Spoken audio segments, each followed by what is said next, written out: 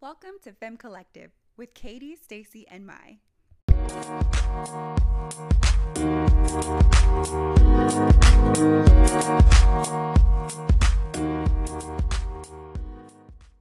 All right, so on today's episode, we're going to be talking about the topic of racism. This can be a very sensitive topic for a lot of people, and we fully recognize that, but we felt strongly as a group that this is something that Femme Collective needed to go ahead and jump on and start talking about and starting the conversation. So that's why we're talking about it on today's episode. If you don't know, we are a diverse group at Femme Collective. We have myself, I'm Stacy. I am predominantly of African American descent. And according to genetic testing, there is some European in there as well, around 20%, but I identify myself as Black as far as my race is concerned. And we also have Mayrelis, and she is of Dominican descent. She is Afro-Latina. That's how she identifies herself. And then we also have our beloved Katie, and she is predominantly of European descent. So those are all of the perspectives that we have today. And just as a full disclosure, we're just primarily going to be sharing our personal experiences today, and individually from our different races. We are not speaking for an entire group of people. So, as I get started on my personal stories, for me, I'm not speaking for the entire Black community. I am speaking for Stacy, my personal experiences and how racism has impacted me personally. So we just want you to keep that in mind as you listen. We also want you to listen with an open heart and a receptive heart for understanding, relatability, and just further insight into how this has impacted all three of us. I wanted to start with the definition of racism, kind of taking a cue from Katie and being intellectual here. And the big piece of the definition that I want to start off with is that racism is the belief that one's race is inherently superior or inferior to another, just simply on the basis of race. And so I just kind of wanted to start it for me personally, just growing up and my background to give some context. I primarily grew up in white communities. So a lot of the time in different instances, whether it was sports teams or my classes, I was primarily the only Black person in those communities and in those situations. And I just remember even early on as a child, there weren't really any direct experiences that I had that influenced this thought process, but I kind of always had this looming sense that I needed to be on my P's and Q's. I knew that there were some individuals in white communities that may look at me differently because I'm Black. So that guided how I navigated the world. I knew that I wanted to make sure I performed at the highest level, and that I enunciated my words and that I spoke clearly in a way that I wasn't labeled as, oh, she talks quote unquote Black, whatever that means. So I was very careful around that. And at the time, not even realizing that probably contributed to some of the anxiety that I have now, because it puts you on some kind of edge when you're constantly trying to make sure that you show people that you don't fit into the bias or the discriminatory thoughts that they may have about where I fall in a group of a race. And so that's the earliest experiences that I can remember as far as how race was impacting me. And even as I grew up further and through college and then through getting into my career, there was always this sense of, let me make sure I come off very professional, just in case they already have some preconceived thoughts about how I may interact in this setting. Let me make sure I'm very careful that I never come off too angry or too opinionated so that I don't come off as the angry Black woman, because I want to know how to navigate this arena properly. I want to make sure I can excel in my career and be successful. And so these thoughts have always been in the back of my mind. And that's something that's probably been, like I said, since childhood for me. I just want to share some personal stories that have impacted me. I'm going to share a rather recent one that's the most clear in my mind. And as most of us know, there has been a lot of issues with Black people being targeted by the police. I've experienced that in several situations, not only personally, but also witnessing close family members, especially men, deal with this, which has been very hard to talk about and very heartbreaking. But most recently, whenever there was a lot of issues in the most recent killing with Breonna Taylor, very shortly after her killing, I had an incident where I was at home by myself this day. I'd already taken my kids to school, and it was like I remember it being one of my first days off in a long time because COVID had been going on and my kids were at home for a long time. And so there was like a no days off type of situation. So I was finally getting a chance to get some rest. And I remember going to sleep and hearing this loud banging on my door, like nonstop. And typically I'm like, oh, it's somebody delivering a package, I'm just going to ignore it. But the banging would not stop. And so I remember like getting out of my sleep and like rushing to the door, and I'm checking who it is. And I see that it is two police officers. They didn't have their full uniform on, but I could tell by their bulletproof vests and their guns that they were police officers. And the only reason I answered is because they would not stop banging. And I open the door and they start like firing away questions at me. And I just remember feeling this sense of panic and like fight or flight, like let me be on defense and let me also, kind of similar to what I talked about before, let me also play nice because I don't want them to see me and as a threat or anything like that. So I'm trying to be polite yet also on defense to protect myself. And they're asking me questions about people in my neighborhood and asking if they can come inside my house and go through my backyard so that they can look at things around my house. And I just remember feeling so uncomfortable and telling them no, and, them continually trying to get in, like in a very aggressive manner. And they finally stopped asking me questions and would finally leave. And I closed the door and I literally broke down crying, like, in a full panic mode. And I didn't understand at the time, like, why am I responding like this? Like, there's just two police officers came to my door, right? Like, what's the big deal? But as I start processing it and I start thinking about it, I'm like, I've seen other people that look like me that are being killed when they are innocent. So who's to say that another police officer is going to look at me like that? And that's the trauma I was carrying that I wasn't aware of until I had to face it myself. And so that was something that I had to talk through with a friend a couple of times just to kind of process it all out. And I remember telling my husband about it, and he could sense that he was very protective of me too. And he was just so upset that he wasn't there when it happened and that he couldn't protect me. And he knew what I was going through because he's had his own issues with the police as well too. And I remember also another incident, and this was back when I was in high school, and I grew up, like I said, predominantly in white communities, and I was in a suburb at the time of Dallas, and driving with my little brother and I in the car, and he had to be in middle school at the time, and we were driving like maybe like 5 minutes away from my home, and a police officer pulled me over, and I was confused because I was like, I know I wasn't speeding or anything like that. So when he pulled me over, he basically was telling me he pulled me over because I stopped too far in front of the white traffic line. Like, is that even a rule? Like, so then he's asking and interrogating, asking questions like, who is this? I'm like, this is my baby brother. Like, we're just, driving, like what's going on? And asking where my parents worked and just irrelevant questions that shouldn't have been asked. And these are the types of things that have happened to me. And I know that like I said, I'm not speaking for other people, but I know these types of things have happened to others as well.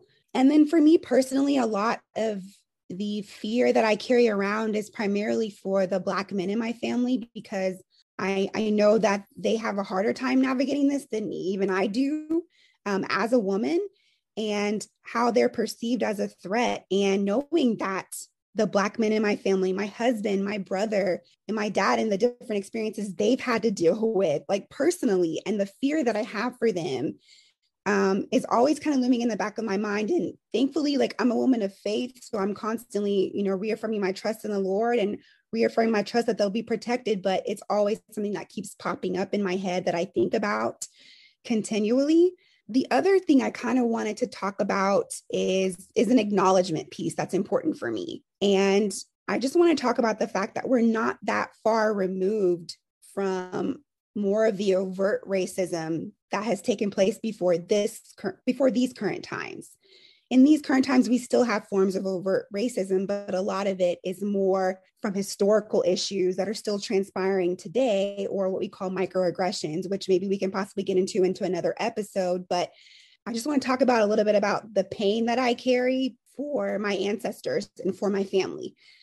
I mean, we're talking about like my mom and my dad. We're talking about stories that my mom and dad have shared with me that where they were harassed by the KKK, where they were called the N-word. My mother grew up in a time where the schools were still segregated, which she had to transition once the rules were changed with that, once the laws were changed and they started integrating into schools when she was in the 4th grade. And she had so much anxiety and panic around that, like having to go from an all Black community to now being integrated into a world that likely did not really care for her in the way that they should. And her telling me the story of how she would get kicked out of places for being Black. She got kicked out of a laundromat. And this is not like my great grandma, like this is my mother. So this isn't that far removed, which is a big message I want to get out there. And then my dad has told me stories about how he would just be walking in his neighborhood and people would be pointing and say, there goes some N-words, and just the different stories that they've dealt with. And there's a direct correlation into how severe racism was as you historically go further back in history, from what my parents dealt with, to my grandmothers, to slavery, to the lynching and the devaluation of Black people. And it gets back to that definition of racism, that if we don't really deem you as worthy, it's nothing to kill you. It's nothing to lynch you. And there's a pain that Black people possess. And again, I'm not speaking for everyone, but for me personally, and I know others too, we carry this pain of our ancestors, like knowing the brutality of how they were treated and mistreated and how deep that runs.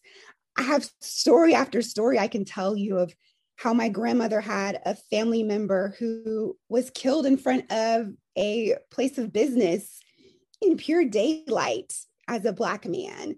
Like there's so many stories that if you actually just start looking and asking questions, you'll be able to hear them and have some insight to them. So there's so much trauma that the Black community has experienced, trauma personally, trauma in seeing other Black people go through things, and then the trauma of knowing what your family has gone through. That's even worse than what you might go through today. I want to transition a little bit into present day with, the events that have happened with George Floyd and the protesters. And on a brighter note, one thing that really resonated with me when all of these things started happening and America was forced to see what has been going on for years, this is nothing new, is that it was so dynamic to witness. A lot of the protests were predominantly white people in a lot of situations. And I have never seen that before. And it made me think back to the protests and the civil rights movements with Dr. Martin Luther King, where you would see some white people scattered in the crowds. And that was a beautiful thing to witness as well, too. But to this level, I have never seen it. And so it was very, very encouraging to see that. But it's also been hard for a lot of Black people, too, because now there is more of an awareness. And so there's more discussions that are taking place, which is vital.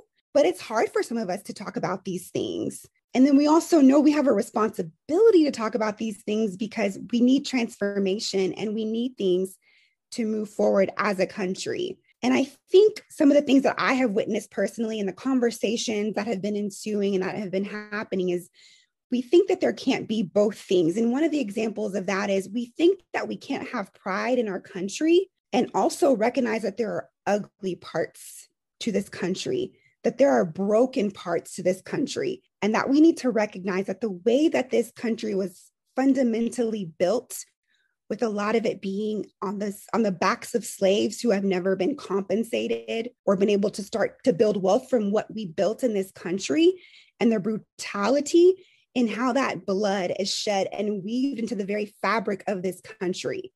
And you can't just undo that with some civil rights laws changing. That's not going to happen. And that's something that I want our communities to be aware of. You can be thankful for the sacrifice of the soldiers. And you can also recognize that we don't have full freedom in this country for everyone who is a minority. It can be both and I think we need to recognize that as well.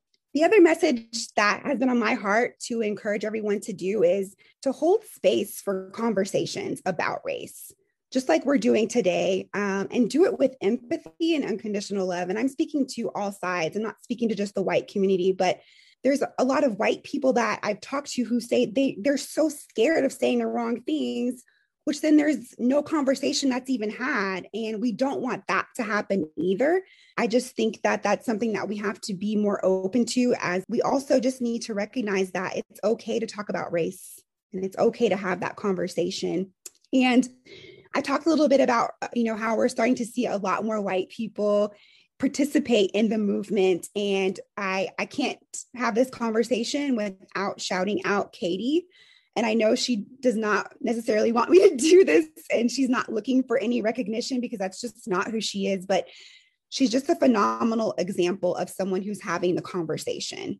You're not someone who stands by while someone makes a racial comment that's hurtful. You don't sit there and think, man, that was something horrible to say. You call it out and you say, that's unacceptable, and I'm going to call it out with boldness. We need more of that. We need more of that today. And you also celebrate loudly when people of color are promoted or excel. So that's my biggest message to today. We need allies, and we need white people like Katie to shut down racist comments and behavior, because a lot of people are not going to say those types of things around minorities or Black individuals. So for me, I really would implore the white communities to acknowledge that there is still a deep, deep rooted problem here that we can continue to unwind through conversation and action and acknowledgement. And what I've learned through my friendships with Maya and Katie is we are all a lot more alike than we think we are. Thanks, Stacey, definitely for sharing that and being so open and so, direct, but then also, I don't know, just transparent. And it's something that I know is very uncomfortable for you, but then for all of us, it's even hard to hear, right? So while I know that some of the stories you've shared, I knew them already. I don't know them all, obviously. I knew them, but it didn't change the fact that I felt it, right? Just like it's hard to tell, sometimes it's hard to hear. And it's not because we're denying it, it's just because it's uncomfortable. And then that's where I feel like this entire conversation, this episode, but it's just important. So thank you for sharing that. And what I'll say is, a lot of times people just look at me and they'll assume, especially where I live now in Texas, that's just a Black woman, right? Which I am a Black woman of Hispanic descent. But what it comes down to is like, even though I may be the same skin color or identify the same race as another fellow person of color, it doesn't mean my experience is the same as them. It could be very, very different. And in my case, being Dominican, I think just adds an entire layer to the race type of racism that I've experienced, being that I grew up in a very different environment than Stacey, right? So I was born and raised in Brooklyn, New York. The community I grew up in, everybody looked like me. Like there was I was rarely, to be honest, in my younger years before I even started high school, I was rarely around white people. The white people I was around were probably like business owners. And most of them, if I'm going to be completely honest, were Jewish, right? Because Brooklyn has a lot of Jewish people. So then they have their own, stigmas, and people treat them differently, even though they are fair skinned, right? So I didn't deal with a lot of Caucasians. And my experience was also something to where I grew up in the hood. The N-word was used freely, comfortably. And to be completely honest with you, I didn't even know that was a bad word.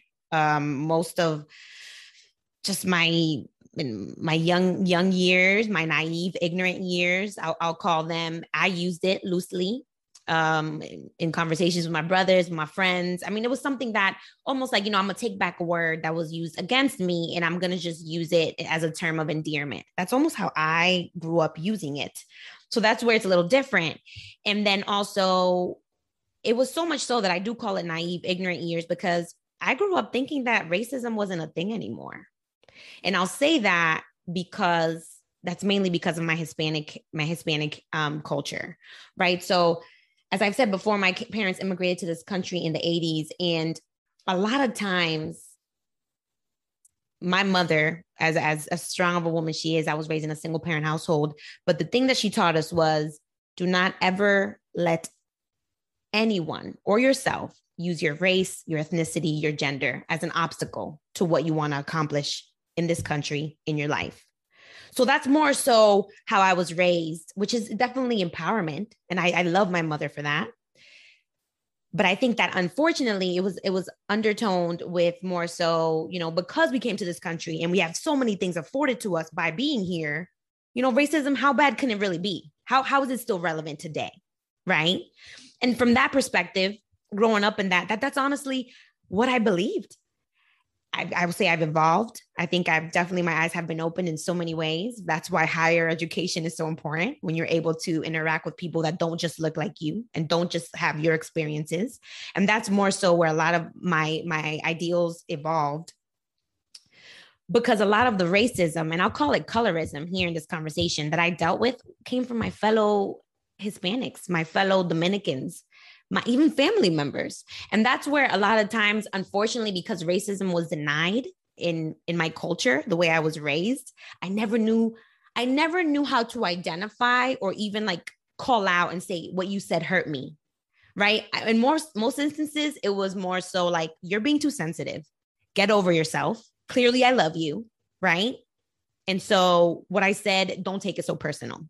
And that's what I dealt with a lot. And it was just very uncomfortable. And it'd be little things, like I'll give some examples similar to what Stacey did there, but it was very in subtle ways, to where I would be told in Spanish, a lot of these conversations were in Spanish, where I'd be told things like, oh, you need to thank God because you have that nose, right? Your nose, it's so fine and thin, and you need to thank God that you have that nose. Tell me how that would make a 9-year-old child feel. I was so confused when I heard that I went to my mom and I was like, Mommy, what's going on with my nose? I'm very confused. And just think of it, right? These are the subtle ways people would say things. And you're just like, I was confused. And my mom, my mom understood. So my mom is a very fair-skinned Dominican woman of European descent, which I should have said earlier. And my dad is a dark-skinned Dominican of African Haitian descent, right? So I'm technically a biracial Dominican, if you want to call it that. And so my mom dealt with a lot of racism just because she married a Black man, quote unquote, and had to deal with that and raised biracial looking children, to where I remember one time when I was 5, and this is imprinted in my mind as if I can tell you what everybody was wearing.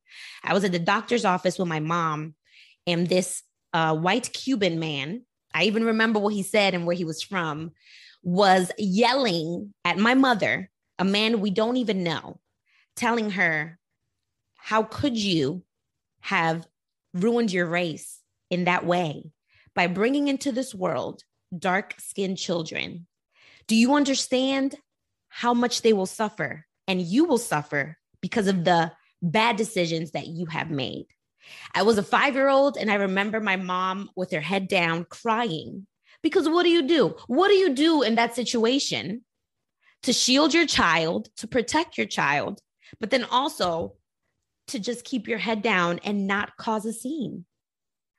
My mom had a conversation with me that day, and her comments were appropriate for my age. And all she said was, there are a lot of people out there with hate in their hearts, and sometimes we just need to ignore them. And so I just wanted to give you that's almost how I was raised. And I don't think it was, my mom is not racist, and my mom understands, how hard life is. But at some point you want to protect your children, unfortunately, to the point where you adopt almost a certain level of toxic positivity. That's how I want to call it, where you don't really try to push people to think the way you do and be open-minded. You just kind of want to ignore them. And so being that those were the experiences I experienced just with people I didn't know, people I did know, where I was constantly asked questions. And they were very ignorant questions. And it would be almost like, I almost saw it as, well, maybe 9-year-old, 12-year-old, 18, 21-year-old Mai is supposed to educate you on how certain things work. So even growing up, I would be asked by family members that didn't know my dad, and they'd say, your mom is so white. Why are you so dark? Okay. So I gave them a biology lesson, right? Like, there's a dominant gene, there's a recessive gene, right? Fair-skinned people have the recessive gene. And that's where literally that's how I would approach it. And it wasn't until I would be lying in bed at night that I would almost reflect and think, why are they asking me these questions? Are they not educated? That's almost how I saw it. Like, do they not understand certain basic things that I was taught in elementary school? So, in being that a lot of times I experienced subtle microaggressions, we call them now, but just racist comments from family members and fellow Hispanics. It wasn't until I moved to Texas that I really was able to open up my eyes and understand that racism was very, very much still a part of this country and a part of how my mom would put it, inside the hearts of many people that I would come in contact with. And I think this is where, God brought me to Texas, I believe, to make me a better person in so many ways, but understand things for what they are.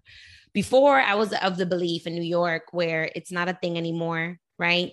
We can accomplish all the things we can. Look at everything my family has been afforded. Look at everything I've been afforded. If racism was real, still a thing, I wouldn't be able to have what I have. While here, I understand that there are certain policies and systemic racism that's ingrained in so many different parts of this country. And so that doesn't mean that I can't succeed, but I am being pushed to succeed in spite of those things. And so I, again, here in Texas would find myself trying to educate people and tell them and explain to them why is it that I know Spanish, even though I'm Black, right? So I'd give them a little geography lesson. And that's kind of the funny questions. But then I'd have different comments where people would ask me, oh, wow, I don't know many coloreds like you. And it's almost like, oh, okay. Is that still a word we use in the 2000s? So I share all these little tidbits because I mean it, right? Like Stacey said, there's so much to share that, unfortunately, to be honest, I don't want to talk about it all day. And I don't think anybody wants to hear about it all day. But the things that I will say is that today, as I've evolved, as I understand racism for what it is, I do try my best to have the tough conversations with my fellow Hispanics and my family members, right? Those people really that I hold near and dear. People to where I'm not going to use it as an educational moment. I'm just going to use it as a, dig deep and soul searching moment. Let's understand, why is it that you believe what you believe, and who do you hang around with? How big is your circle for you to know that, no, not every Black person lives in the hood. Every Black person is not on welfare. Every fellow brown, Hispanic, Mexican is not undocumented, right? There's so many things that when you really have conversations with people, you realize like their circle is very small. Their mind is small, but it's because they haven't really put themselves out there sometimes, because sometimes it's truly just, that's their heart. I will protect my own peace by not putting myself in those conversations. My focus here is right now on my children and the impact that I know they will have in the future of this country. Make sure that I educate them and bring them up in a way where they embrace their Hispanic culture as much as their African-American culture, because my babies are Black and they're Hispanic. And it's something that we're so proud of and we talk about constantly. And so I focus on that. I focus on making sure my children are bold, that I am bold enough to have the hard conversations when necessary, appropriate. And then one thing I do want to share is just that sometimes we really have to look within ourselves and identify the racist ideals that we have within us. May it be that we understand to be subconsciously or just have been taught, because it just takes a lot of self-reflection and being aware enough to know and to slowly build the courage to call someone else out when you can call yourself out. So that's honestly just like where how I know I've evolved, and I have so much to learn because I'm imperfect.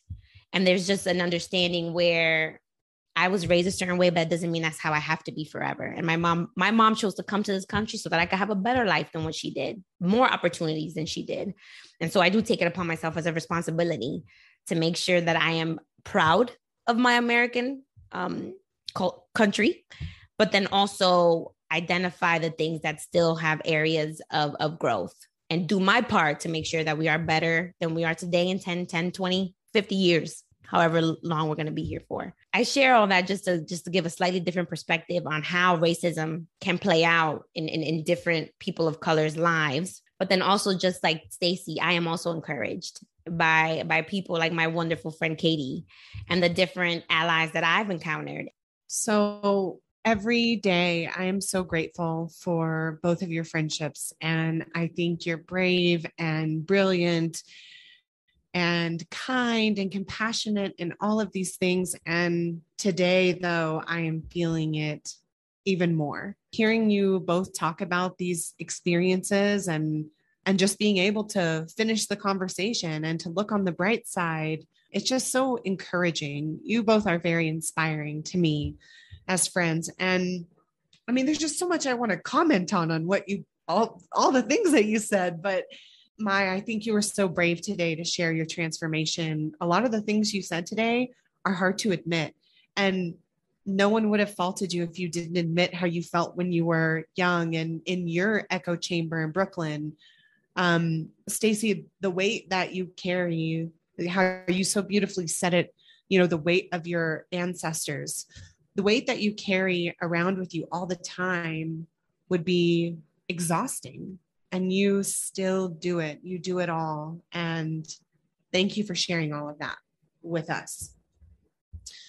Now, I grew up, for context, we talk about a lot of this in our first episode, but I'm white, like Stacey said. That's how I identify. I grew up in a very small town in rural West Texas.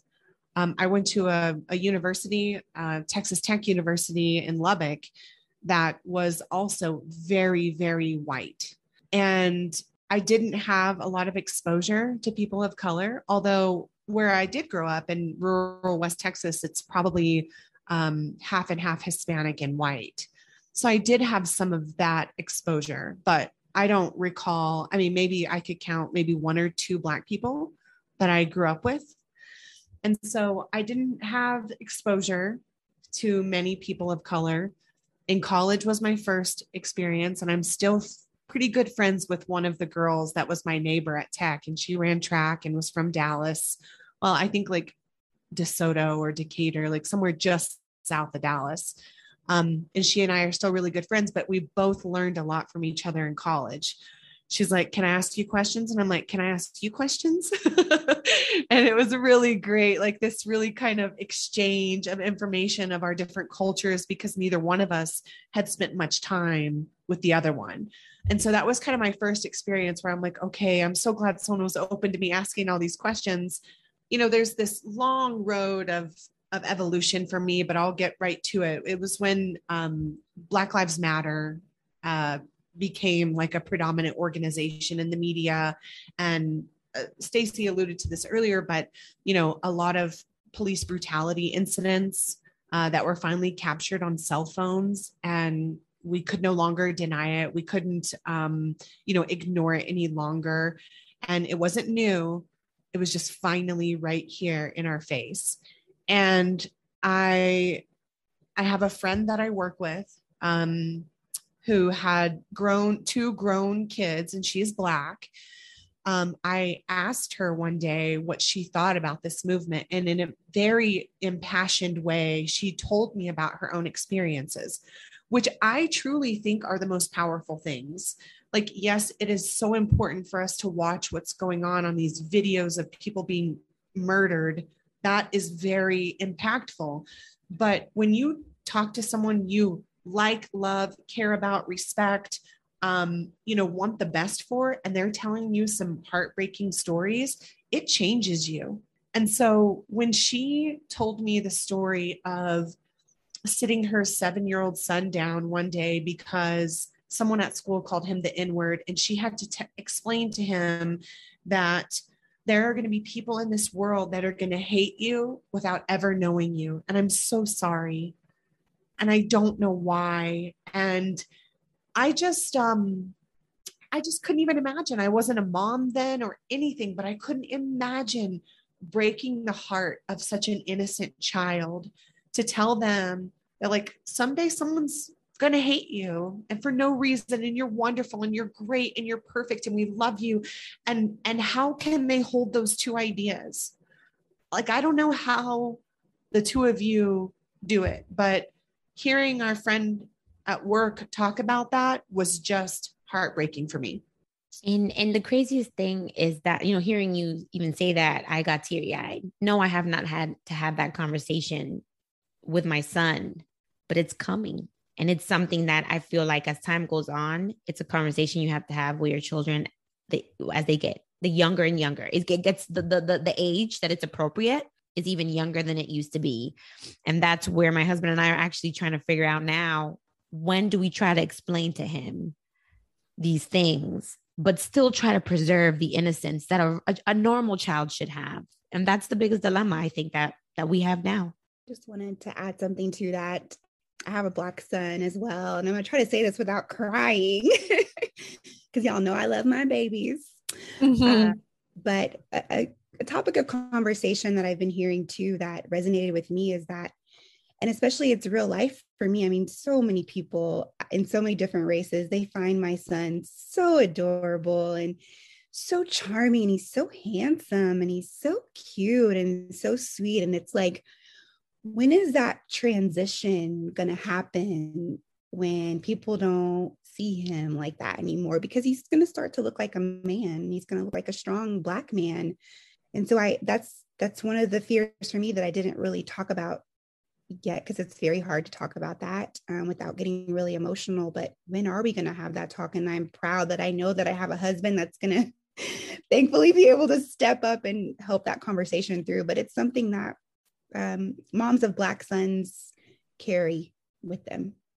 Yeah, I've heard that kind of the phrase is, when does my son stop being cute and start being a threat?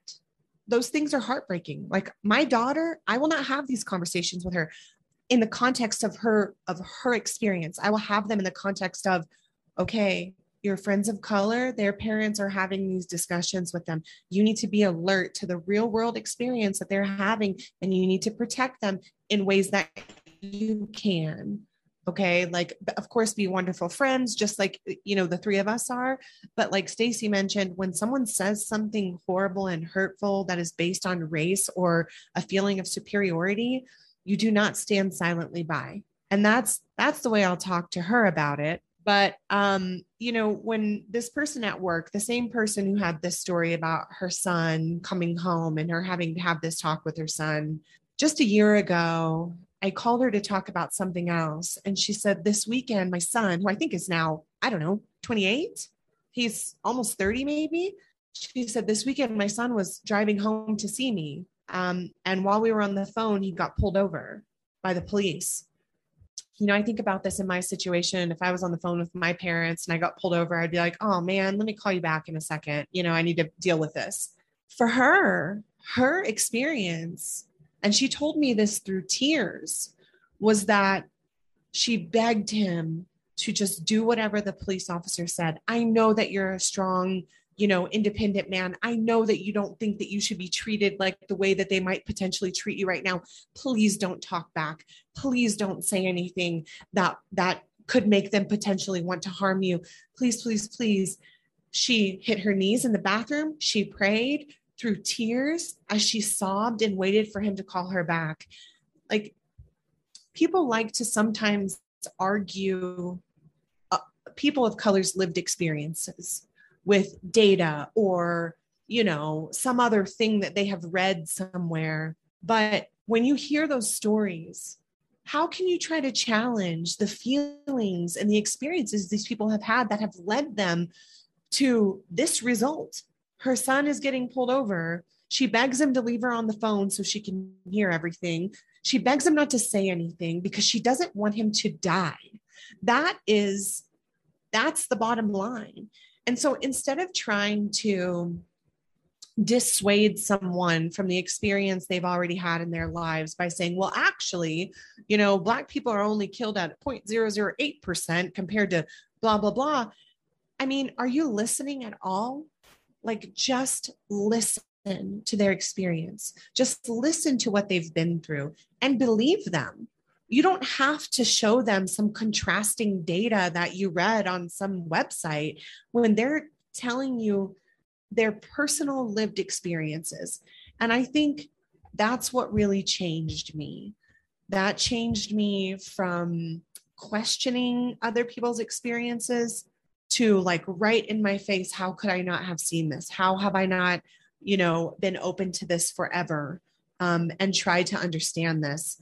And I credit her to this day, and she knows it, and she knows I'm talking about it right now. And she cried when I asked her if I could share it. And I told her, please don't stop. Don't stop sharing your stories. Like, this is so important. And I'm so grateful that she did that for me. These girls here, the two of you, I've heard most of your stories, not all of them. Many of them were surprises today, as you talked about little, different experiences you've had. But it really puts into focus just how simple my life can be. Stacey said that we're a lot more alike than we are different. And that's true. If you've heard any of these episodes before this, we are very similar in a lot of ways. We are wives, moms, career-focused women, strong, empowered, bold. We are cousins and aunts and sisters and all sorts of things that are very similar to us. But I do not have this extra layer, this extra heavy weight that I carry around in my life. And I think that that's really important to see. Anyone who's listening right now can tell that. Anyone who listens to these stories will be able to identify with one of the three of us. And I hope that whoever does identify with my story realizes how much your friends of color are carrying around with them, and realize that and be compassionate for their life experiences and figure out ways to support them if they need it. Stacey was so eloquent when she said this earlier, but about, Black people or people of color in general can have a hard time answering even well-meaning questions from white people about, okay, well, can you tell me about this? And what's your experience with this thing? And can you explain to me your culture about this? And why is it different from mine? And it can be exhausting. I am certain of it. And you two have led me so well through this journey. You have never made me feel that way, even though I have felt that way myself. And I've asked you, is this too much? Is this too hard to discuss? And I appreciate you being so open and honest. And it really has, I think the result is that I am a much stronger ally because of you. And so I just want to thank you for doing that for me. And, sometimes putting aside the uncomfortability or the anxiety or the sadness that it can bring up to discuss these things. So I love you both. And so there's really one last thing I wanted to share, and it's super positive. It's a great transformational story, and it's about my dad. A lot of these things are very hard to admit. I know they were hard to admit for him, but I am so lucky that he's letting me share this. And I could not be more proud of him for the end result of this story. So when I talked to him about sharing this story, he kind of gave me a little bit of a timeline. And in context, he grew up in, rural parts of Arkansas and Louisiana, and then moved to Houston when he was kind of an early teen, and grew up there. But he was a golf pro, very much in the white male, upper middle class, like pro golfer, sold commercial real estate later in his life, just really very much a traditional conservative in Texas. And he had a lot of racist ideals that he was brought up with, that he carried long and late into his life. And in 2006, he said that, and I remember this trip, we went to DC. My mom's family is from Virginia. So we went to kind of do like a little exploration of where our family, began and where they were from. And we stopped in Andover, Maryland. And I don't know if you two have ever been there, but from what I remember, I should have probably done some research on the city, but from what I remember, we pulled into like a shopping center and we were going to get like fast food somewhere. And every car was like luxury, high-end, beautiful, like Range Rovers and, whatever the other luxury cars are. And every single person was Black. And we had never been exposed to that before. This like wealthy, highly educated, all Black community. And I think that's why exposure matters a lot of the time, because it can break a stereotype that you might have. Like Mai said, all people of color are not from the hood. So, we go and visit Andover, Maryland. And I think my dad's like, whoa, I've never seen this before. Like, this is so interesting. And I remember him commenting on it, not in a negative way, but being like, wow, guys, do you see this? Have you ever seen something like this before? And my mom, of course, is like, what are you talking about? Like, don't point this out, like, yes, Black people can be wealthy and educated. And oh my gosh, stop it. You're embarrassing me. But, in 2008, he voted for Obama. That was a big deal for him. He was really sold on like the hope and change and couldn't even believe how wonderful he thought this man was. And then I think 5 or 6 years ago, after I had kind of a transformation around Black Lives Matter and police brutality and that kind of thing, I had a discussion with him on white privilege. And he was so defensive, so angry that I would even tell him that he was privileged. Do you have any idea what I've gone through for you kids? And, I've worked so hard, and I tried really hard to explain it. Like, it's not that you haven't worked hard, but it's that you don't have these other barriers that have prevented you from being able to achieve the fruits of your labor. And you had a head start, that's it. Like, you had a head start from everybody else. And I think I could see kind of that there was some recognition or some resonation with him. And weeks or months later, he told me, like, I think I get it. I think I understand what you're saying. And I mean, that was so huge for our family. I mean, my sister and brother and I were all kind of on the same page, and my mom too. But it's like my dad coming around was like, okay, what's going on here?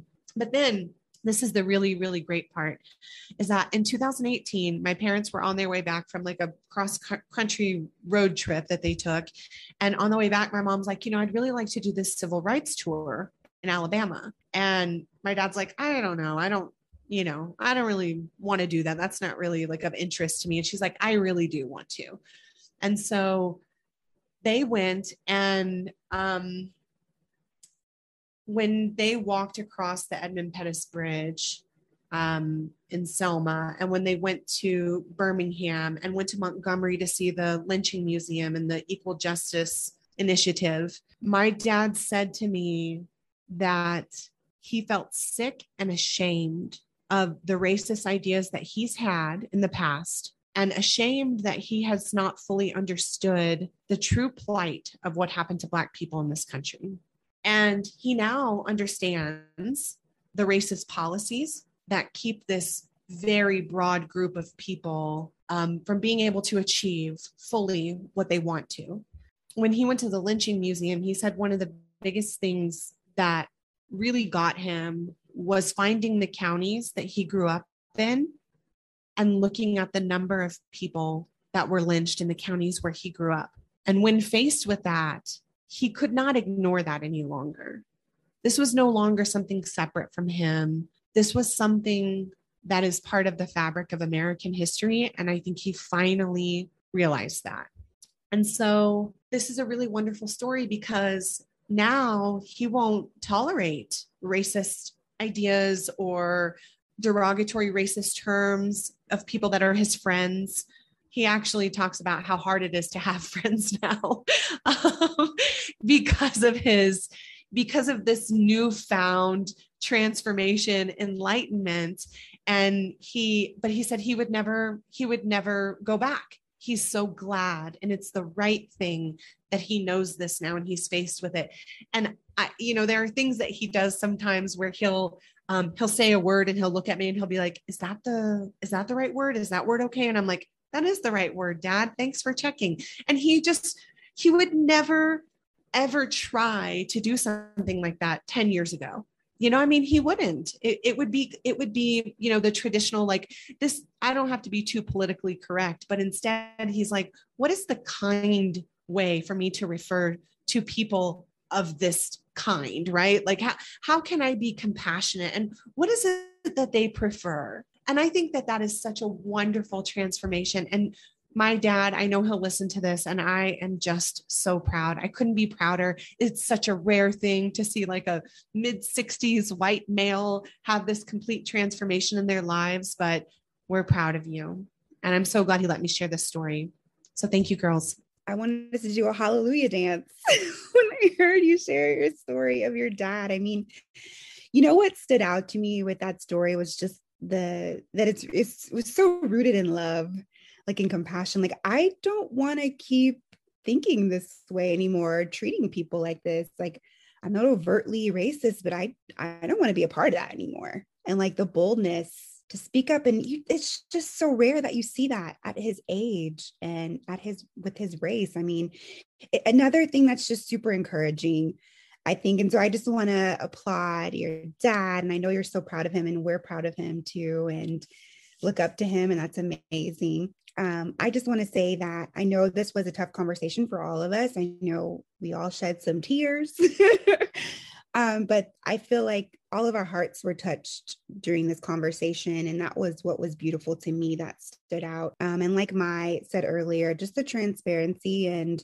the vulnerability that we had during this episode, which reminds me of our vulnerability episode earlier on, and how that has transferred into our conversations now and today. And I think this episode gives you insights into our different perspectives and our stories. And I hope that you enjoy this episode and that we don't stop the conversation here.